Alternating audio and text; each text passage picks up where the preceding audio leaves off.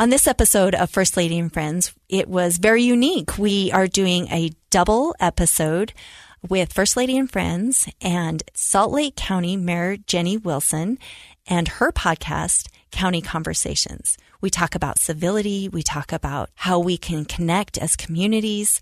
We're really excited for you to take a listen to this episode. Let's get proximate.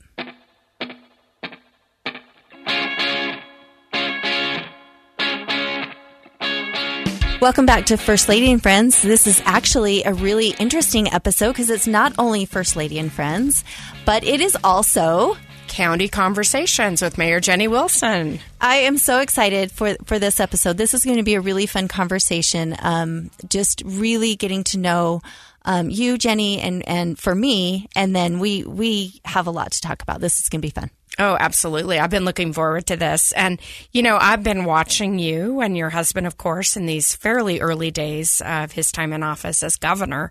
And I've been impressed. I've been impressed with you, and I've wanted to get to know you better. So what a great opportunity to do that. And you as well. I've admired you for a very long time. I think we need to look at our women in politics and make sure that we have those voices. We've talked about that on this show a lot, and you're a powerful example of a really incredible voice in this space.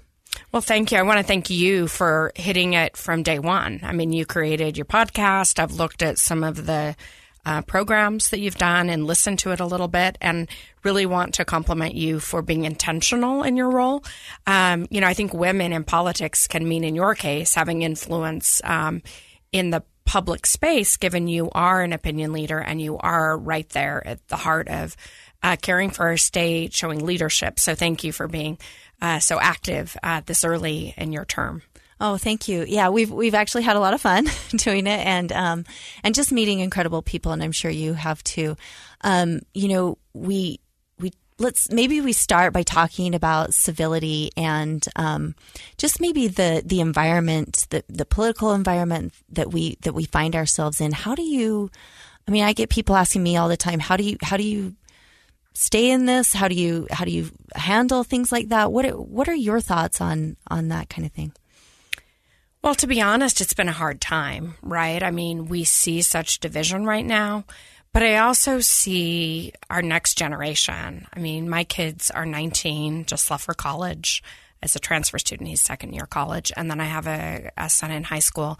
And I look at their peers, I look at their vision, I look at their hope for the future, and I look at their interest kind of in leading without such definition around party. And part of the reason I kind of wonder, because I come from this lifelong Democratic family and I believe in partisanship to a certain degree, but I also believe in civility. And my older son is not as partisan. And I actually think that is a good thing, because this next generation is being turned off by division. So I compliment you for making civility such a focal point of your time as First Lady. And, I think right now the division is hard. It's affecting health right now. It's affecting our ability, I think, to come to agreement with common ground solutions. And that's had to be, for my time in office, a fundamental component of my day-to-day doing business.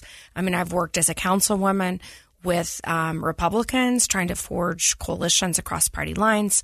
I see myself as a mayor to all 1.2 million residents in this county, regardless of party. So the idea that civility can help bridge partisan divide, thank you for that. But just civility day to day, I feel right now we're seeing, unfortunately, not as much civility neighbor to neighbor. And I know you've worked to overcome that. I try as well. And there's just so much on our plate. So long-winded way of saying I face it and feel it. I work with my team every day to try and work as well as we can across party lines. We do that often very well at Salt Lake County, sometimes with some hiccups. But I'm also encouraging people around me to show that kindness one to another, regardless of their neighbor, the differences they may have, a difference in the workplace. We've got to put ourselves in someone else's shoes, show that empathy. And I was taught that from my childhood, and I hope I embody that in my day-to-day governance. I think most of us were taught that, and I think a lot of us have forgotten it, especially when it comes to, political tribalism is strong. It's powerful. It's a hell of a drug. And I think it takes a lot to combat that. But I think you're also exactly right. I find what you're finding in your children, in my children as well. I think they don't care about partisan parties. I guess it doesn't mean as much to them. They really do think about other people and what they're going through, which is beautiful. So I hope that's true for everyone, because I think this generation coming up is going to be, they're so much better than we are. They're so much better at this, and they're gonna get there. They're gonna get us there.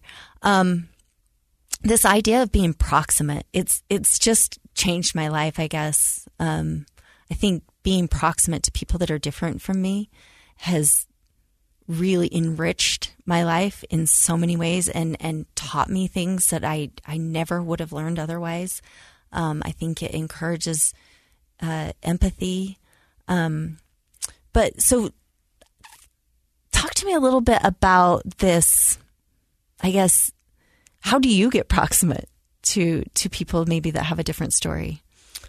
Well, I think what a mayor needs to do is listen, right? And we have a lot of communications that come in. I actually have staff in the room today who joined me who are in charge of helping me sift through a lot of the communications that come in. And I read our reports every week and the communications coming in. And I try, it's harder during COVID, but I try and be out as much as I can. We started off, it seems like years ago, but it was only a couple of years ago.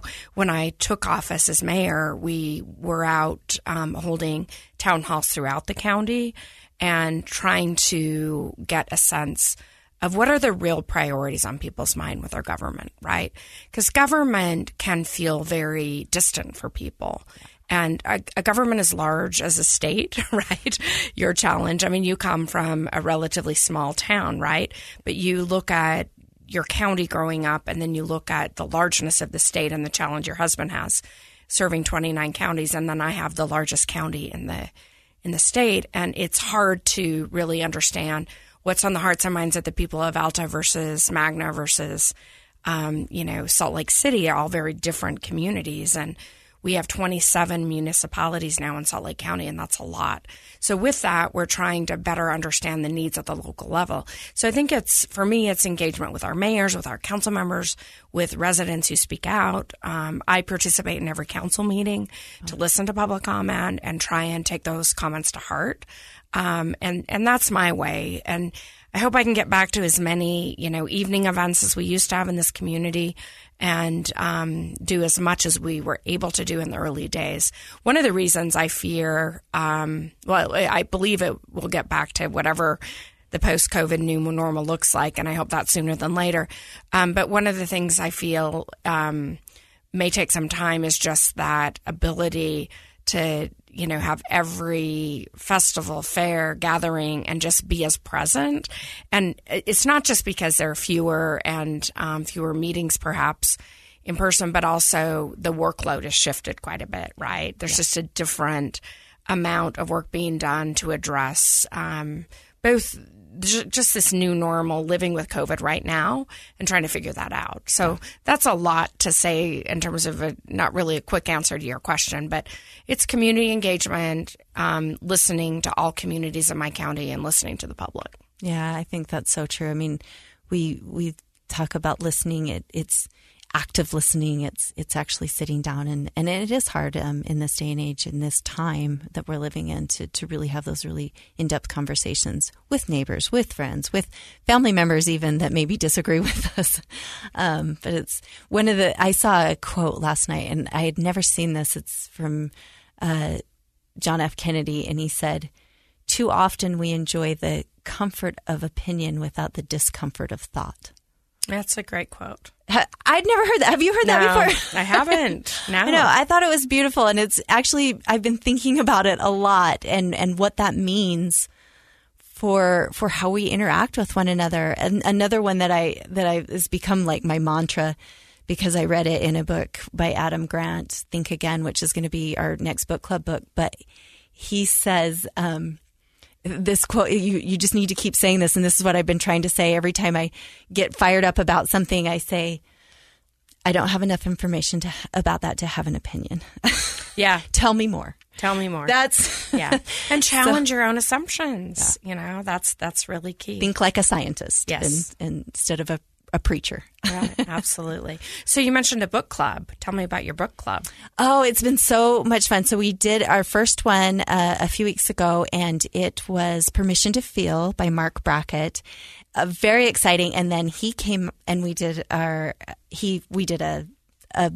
podcast with him. He was on our podcast via Zoom and just had a great conversation about really the idea of emotional intelligence. My husband's also doing a book club. We do separate book clubs with his cabinet and his senior staff. And they just did, oh my goodness, it just left me, Team of Rivals by Doris Goodwin Kearns Goodwin. Yeah, Kearns Goodwin. Kearns Goodwin. And she was actually able to call in on their Zoom. And so they talked to her. And it was so fun because we were talking about this idea of emotional intelligence in Lincoln and all the characteristics he has of emotional intelligence. Yeah. So it was really fun to combine those two. From various historical figures, right? Presidents and others. Is it just presidents that she pulled from? Or should I ask this question of your husband since it's his I know. book I was going to say, right? on Team of Rivals, it's him. It's about Lincoln. And he basically took a lot of those rivals, the people that embarrassed him, people that ran against him, and brought him into his cabinet. Yeah, wow. And so she basically, it's kind of a biography of all those folks and really what Lincoln brought to the table. But connecting the two books, I thought it was really fun because we're talking about emotional intelligence and the way we connect with one another. And I just think that's all part of this idea of civility, of kindness, of empathy, of connection and belonging. And Lincoln was really good at it. Yeah, so that was kind of fun to make that connection. Excellent.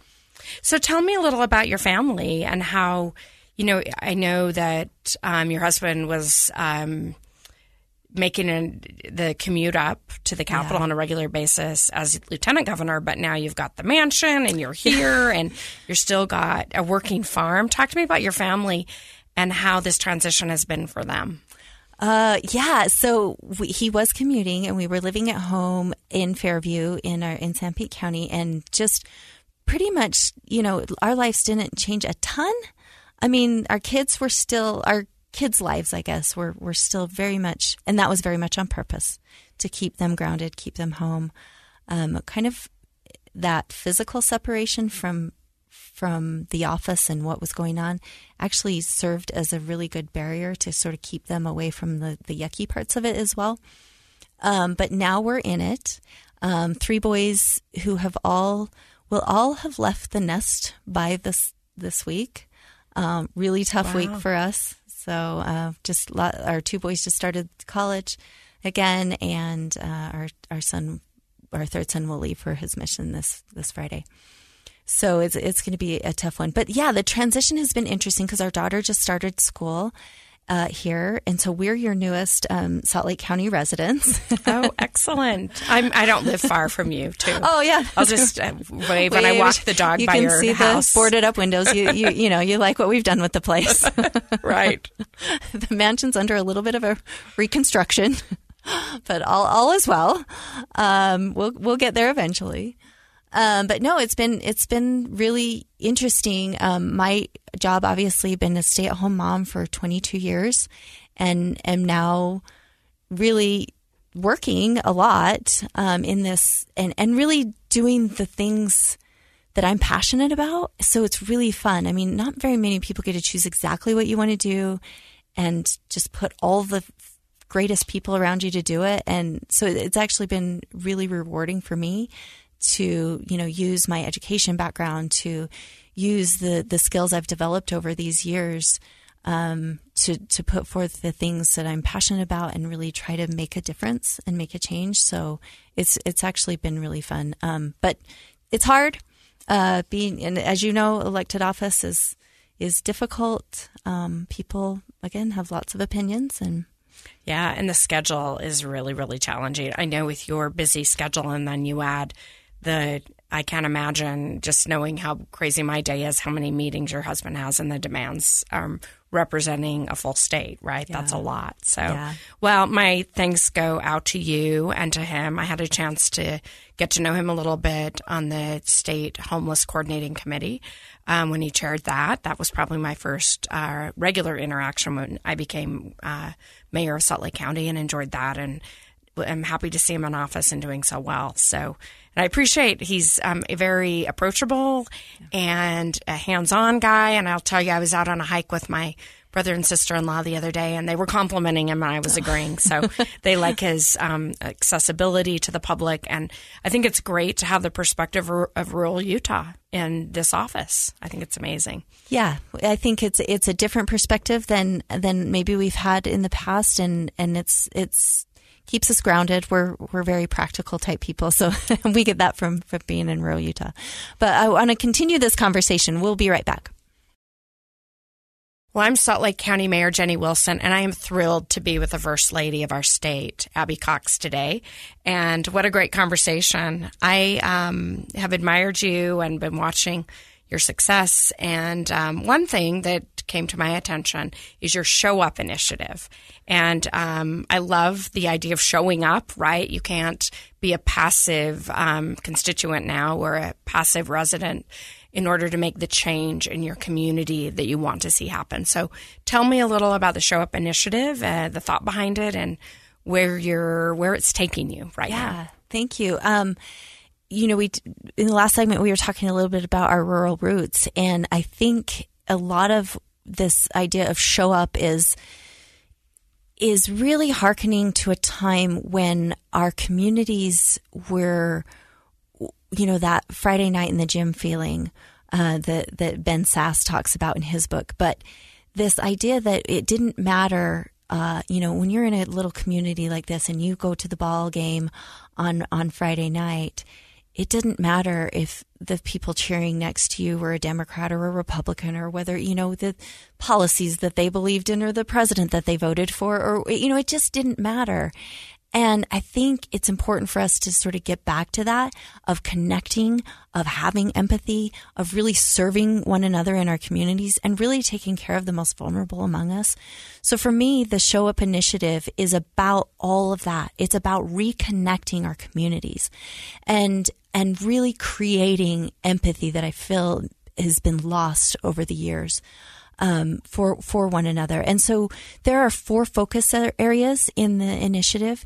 They are social and emotional learning, that emotional intelligence that we talked about. We really want to give our educators those skills as well as our children. We want to first start with our educators, and then, of course, their teachers. They're going to teach, and they are going to give these children the emotional intelligence skills that they need to be successful in life, to be successful in their careers, to be successful, connected humans, which I think is going to be really powerful. The second focus area is foster care, and again, the most vulnerable among us. These are kids who have experienced severe trauma. And these are kids that need a sense of belonging, a sense of love and connectedness. And so if we can make sure that, first of all, they have a safe place to be, second of all, to reconnect them with those biological families that need our help as well, and really focus on those, creating a caring community around those children. And then the third focus area is, again, something super dear to my heart, unified sports with the Special Olympics, because this is a way for kids with all abilities to really connect through the power of sport. And so we're going to try really hard to make sure that every child in Utah has the opportunity to be able to connect with their peers in this way. And so we want these programs throughout the state. And then last is service. And service sort of connects all of us together in really powerful ways that that develop that sense of community, that develop that empathy, that, if I serve at the YWCA, I'm going to sit here and listen to somebody's story that I have never experienced. And it's really a beautiful way to, again, bring that idea of connectedness and belonging throughout all these parts of the initiative. That's excellent. And again, so intentional, right? I can tell you gave a lot of thought to how you can have an impact based on your priorities, your background, what you know, what you believe, and what you maybe see needs some attention. Yeah. Special Olympics, foster children, et cetera. It's really nice. So thank you for being so thoughtful about that. I mean, you are in this for another 3.5 years, right? At least. Your husband was elected for 4 years. So that gives you a 4-year runway from the day he took office to accomplish, right? And I can tell you're probably measuring what's next and we are. And seeing with your teams how you can move the needle in these important spaces. So when given my special education background, it's all about measurable, achievable goals. And we're looking for those in each of these areas. We're keeping track, we're keeping data, but we're also, really making sure that we're having an influence in really strong ways. I mean, for instance, we brought together nonprofit, faith-based community, as well as the public sector agencies in a huge meeting about foster care, which had never happened before. Yeah, that's amazing. And so, I mean, know, from a government point of view, how rare that is. Right. Well, I found in my time in office, whether council member or now, sometimes you think somebody's doing something. Yeah. And then you learn they're not. Yes. And you're like, well, okay, I'll have the meeting. And then it turns into something, right? Yeah. I mean, I think there's always space for doing something different, doing something that hasn't been done, asking the questions, is this even being done? Yeah. And, of course, there are intentional leaders around foster care, of course. Yes. But the idea that you can convene and supercharge that and make that even more successful through conversation and engagement, that's amazing. Yeah, and I think what I didn't realize before, but that I realize that I know now getting into this, is that I have an opportunity because of the office that I can shine a spotlight on something that maybe I didn't have the power to do before. And so, if I can shine a spotlight even on the amazing work that foster families are doing, through a lot of the stuff we've been doing, I have had so many family members, foster parents, biological parents, workers, caseworkers say to me, we didn't know anybody cared. Yeah. And and teachers, the same thing. When we talk about, honoring our educators and really giving them the tools to really take care of themselves and their own mental health. I've had teachers say, nobody has ever told me that I had permission to feel this way at this, right now. And I think you're validating them. Yes, you're thanking them. You're letting them know how much, people, there are so many unsung heroes in our community, right? And you've named a couple of fields where, of course, the things that happen in a classroom that mom and dad don't even know about in terms of engagement and how a teacher can step in and change a child's life. I mean, we've heard those stories. We know that, but it happens every day in the classroom. Yeah. And, a foster family, they're changing lives. And the workers who choose that field and day in and day out put themselves sometimes at emotional risk. They need to be acknowledged. So I get it. You're doing that is amazing. Yeah, and I say that I think you're doing that as well. I mean, because of the office, you have a powerful voice, and what I think we can do, people in these positions, I think it's incumbent upon us to elevate and give that opportunity and give away the power or embolden or encourage or empower someone else to do what they can do in their communities. And then I think just like we see the ripple effect of negativity and divisiveness, I think, and maybe I'm too optimistic, I don't know, but regardless, this is where I'm at, because I choose to be in this this space. But I truly believe we have the power to do the same in a positive way. Right. That we can actually evoke some change in our communities, like real change around empathy and positivity and connection, that, I think that we have the obligation to do that because of the positions we're in. Well, if you hadn't have cared and thought and driven your team to work with you on that and then run with it, who would have, right? Yeah. And there was a void. And now you've stepped in. Of course, there's a void right now in this era to have intentional work in that space. Yeah. And I think I'm overusing that word intentional, but it's one that's come to mind with me and my own team. It's like, we've got to continue to be intentional. And for me right now, I hear and I reflect on your Show Up initiative. I feel like Salt Lake County needs to continue to show up, because Salt Lake County for a long time has been, because we have a larger population, that means more resources, that means more people working than some of our smaller counties and communities. We've been a leader, and we set the mark often for our state. And if we don't, as Salt Lake County, show up when it comes to speaking out for the refugees that will be coming, and continue to come from places from around the world, but now from Afghanistan, as your husband has, by the way, and I compliment him. But we have to show up as Salt Lake County for those people. And we need to show up from somebody who's suffering because they don't feel they're included in our community. And Salt Lake County standing up and showing up has been really important for me. And sharing that message and really supporting the various divisions and departments at Salt Lake County who deliver in the community, and letting them know that I'm backing them so that they can show up for others in the community. That's been one thing that I've tried to be, again, that word intentional about in this time of division, time of challenge, time of, everything's been turned upside down due to COVID. And of course, we will continue to fight and protect our community as it relates to health. But there's so much else to that. There's our mental health around that. There's our economic health. There's so many things that are different. And I've had to tell and encourage everyone that I see and know and work with, like, we have to continue to show up.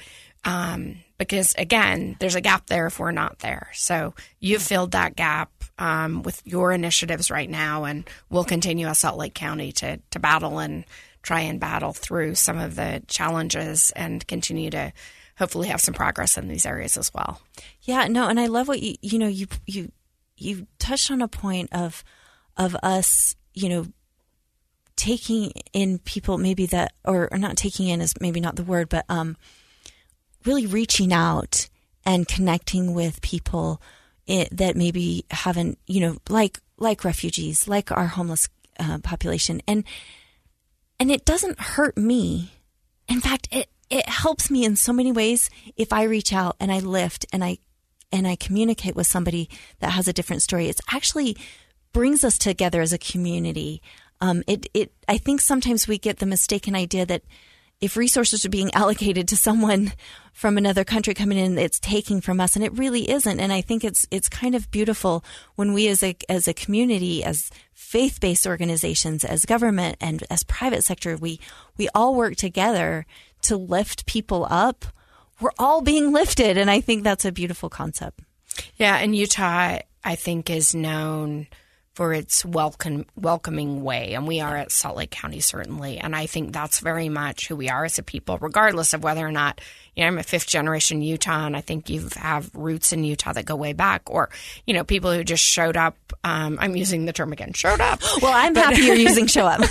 But people who came here for work or family or whatever reason and are here more recently as recent residents.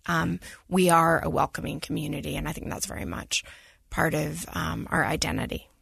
I believe that too. I want to touch on before we end too. I want to talk about your background. You did just mention that you're fifth generation Utahn, but I think people would be really interested to know your political background as far as like the things you've been doing. First of all, I did read that you are part of Friends of Utah, which, we've connected with them through the mentoring program, and we love what they're doing, and they're connecting with a lot of our stuff at Show Up. But talk to me a little bit about your. We talked off air a little bit about you being the chief of staff for Congressman Bill Orton. And I told you the story of my dad. I remember Bill because he visited my dad on our farm. Mind you, that's a ways to go to visit a state delegate. I believe my dad was a state delegate at that time. And I remember him sitting there in the barn, visiting with my dad. Yeah, that was Bill. I think, just again, that connectedness. But tell me a little bit about your experience with Bill, and as well as some of your other background. Well, I grew up in politics. My dad was the Salt Lake City mayor from 1976 to early 80s, mid 80s. And so high school, even elementary school, I think he was first elected. And so I was very exposed to Salt Lake City in the 70s and 80s through Dad's eyes as the mayor. And I think part of one of the reasons your civility initiative really resonates with me is that's what I remember my dad doing regardless. He was a very active athlete. He ran fast marathons in the day. I don't think he was winning them, but he ran marathons. He was a rock climber, mountain climber, rescue climber in the Tetons. Wow. And then he was an active Democrat, but he was always in our home. Everyone was welcome. And I think I'm used to that. And I inherited a lot of that. Well, let's come together and let's problem solve regardless of our backgrounds. So that was my upbringing. My mom, a small business owner, big heart, very, the mantra in my family was be responsible. So that my brothers and sisters and we all laugh about it because we could, we'd come home and we'd say, well, the teacher did this or that. And my parents would say, no, what is your responsibility in this? Right. I love that. So we grew up with that and learned a lot from them, and arts and athletics and skiing and climbing and all that. That was very much part of our upbringing. But I didn't think I would. I never had occurred to me as a child that I would end up working in politics. But my first job, I got a check on my dad's campaign in 1988. I was graduating college from the University of Utah, and I had studied mass communication. So I remember getting an $800 check probably every month from the campaign for actually working on the campaign. Wow. So we didn't pay our kids. I know. I don't know if I guess that's legal because it wasn't government money, but no, I showed up every day. I wrote those press releases. I traveled the state. And then later I became the chief of staff to Bill Orton. He represented a lot of rural Utah. So that was my great experience statewide, was to go to, maybe I was there that day. I went to the farm for all I know. I was with Bill from 92-ish to 96.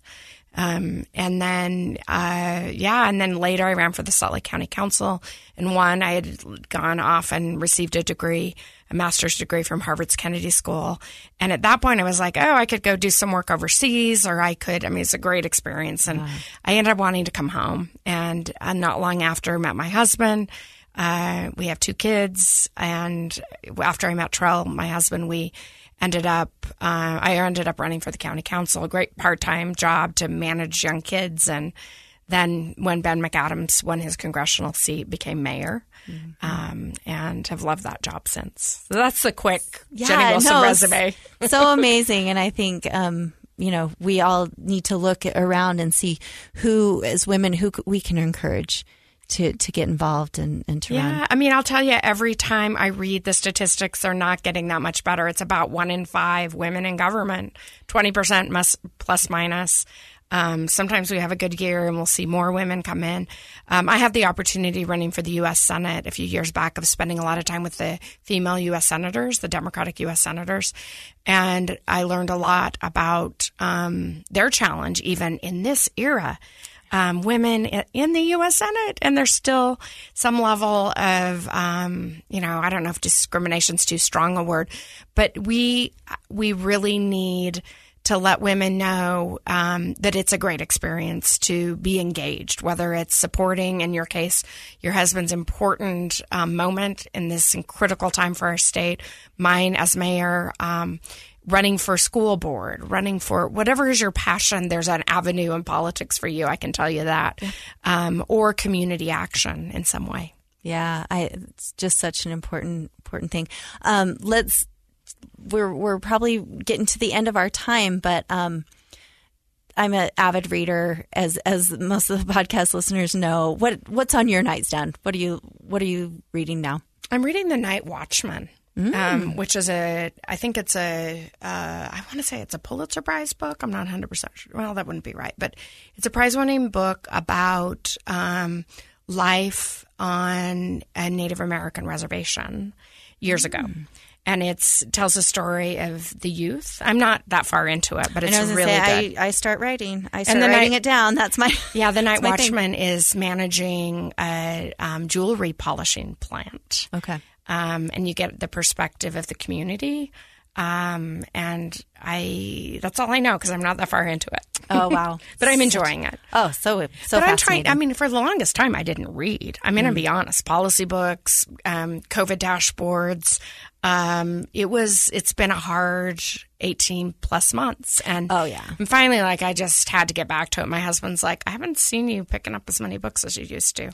Yeah. So I also want to go back to the classics because I felt like I read some great books in high school, and I hear people quoting lines, and I'll be like, "Oh, yeah." I actually did back to that. I did a lot of that. First of all, on Audible, they're very cheap or free. So I did a ton of those because I did the same thing. I thought, my North Sanpete education was good, but. The way you said that, I bet it was awesome. No. You know things. I actually had a really incredible... a Salt Lake City girl from East High could never know. I want to come to your farm, and I'm going to send my kids there too. Yes, I know. They need that. I'm a pretty tough taskmaster, but no, I do. There were a lot that I'm the same way. I'm like, I think I missed that, and so I actually started going back and reading a lot of these classics, and fell in love with so many of them. Yeah. I mean, I think The Count of Monte Cristo has to be one of my all-time favorites that I read in the last few years. But it's wonderful. But yeah, that's what I started doing. Yeah. And what are you reading now before we wrap up? What I'm reading right now is More Than a Body. And it's about, because I think we have the authors coming on our podcast in a few weeks, but they are two twins, women who are PhDs, and they're writing all about what our girls, what we grow up thinking about our bodies, and how we need to reshape what society thinks about women and their bodies. Just really powerful stuff about self-objectification as well as other people objectifying women's bodies, and just a really fascinating read. Again, I'm just getting into it.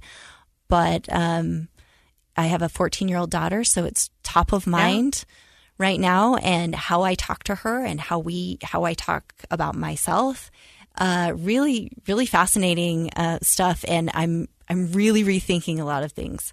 Well, we could go on for an hour on that topic alone, right. Yeah, which we won't. But, you mentioned your 14-year-old daughter and the importance for her. It's important for every 14-year-old daughter or 12-year-old or 16-year-old in this state. So, again, thank you. Yeah, no, thank you. It's been really, again, I love books because I think we live in a world of, 240 characters or whatever it is on Twitter. And we're just not diving down into really important things. Again, I mentioned Adam Grant's Think Again. That was another one that just completely changed the way I think. Obviously, rethinking. I'm rethinking everything. But I think it's powerful. I think we need to get away from the little snippets of headlines and really dive into important topics that can really shape the way we address the world. Excellent. Well, I think we found a lot of common ground, and we're going to continue to show up. So thank you. And I loved having this community conversation. So thank you, Jenny. Yes, thanks.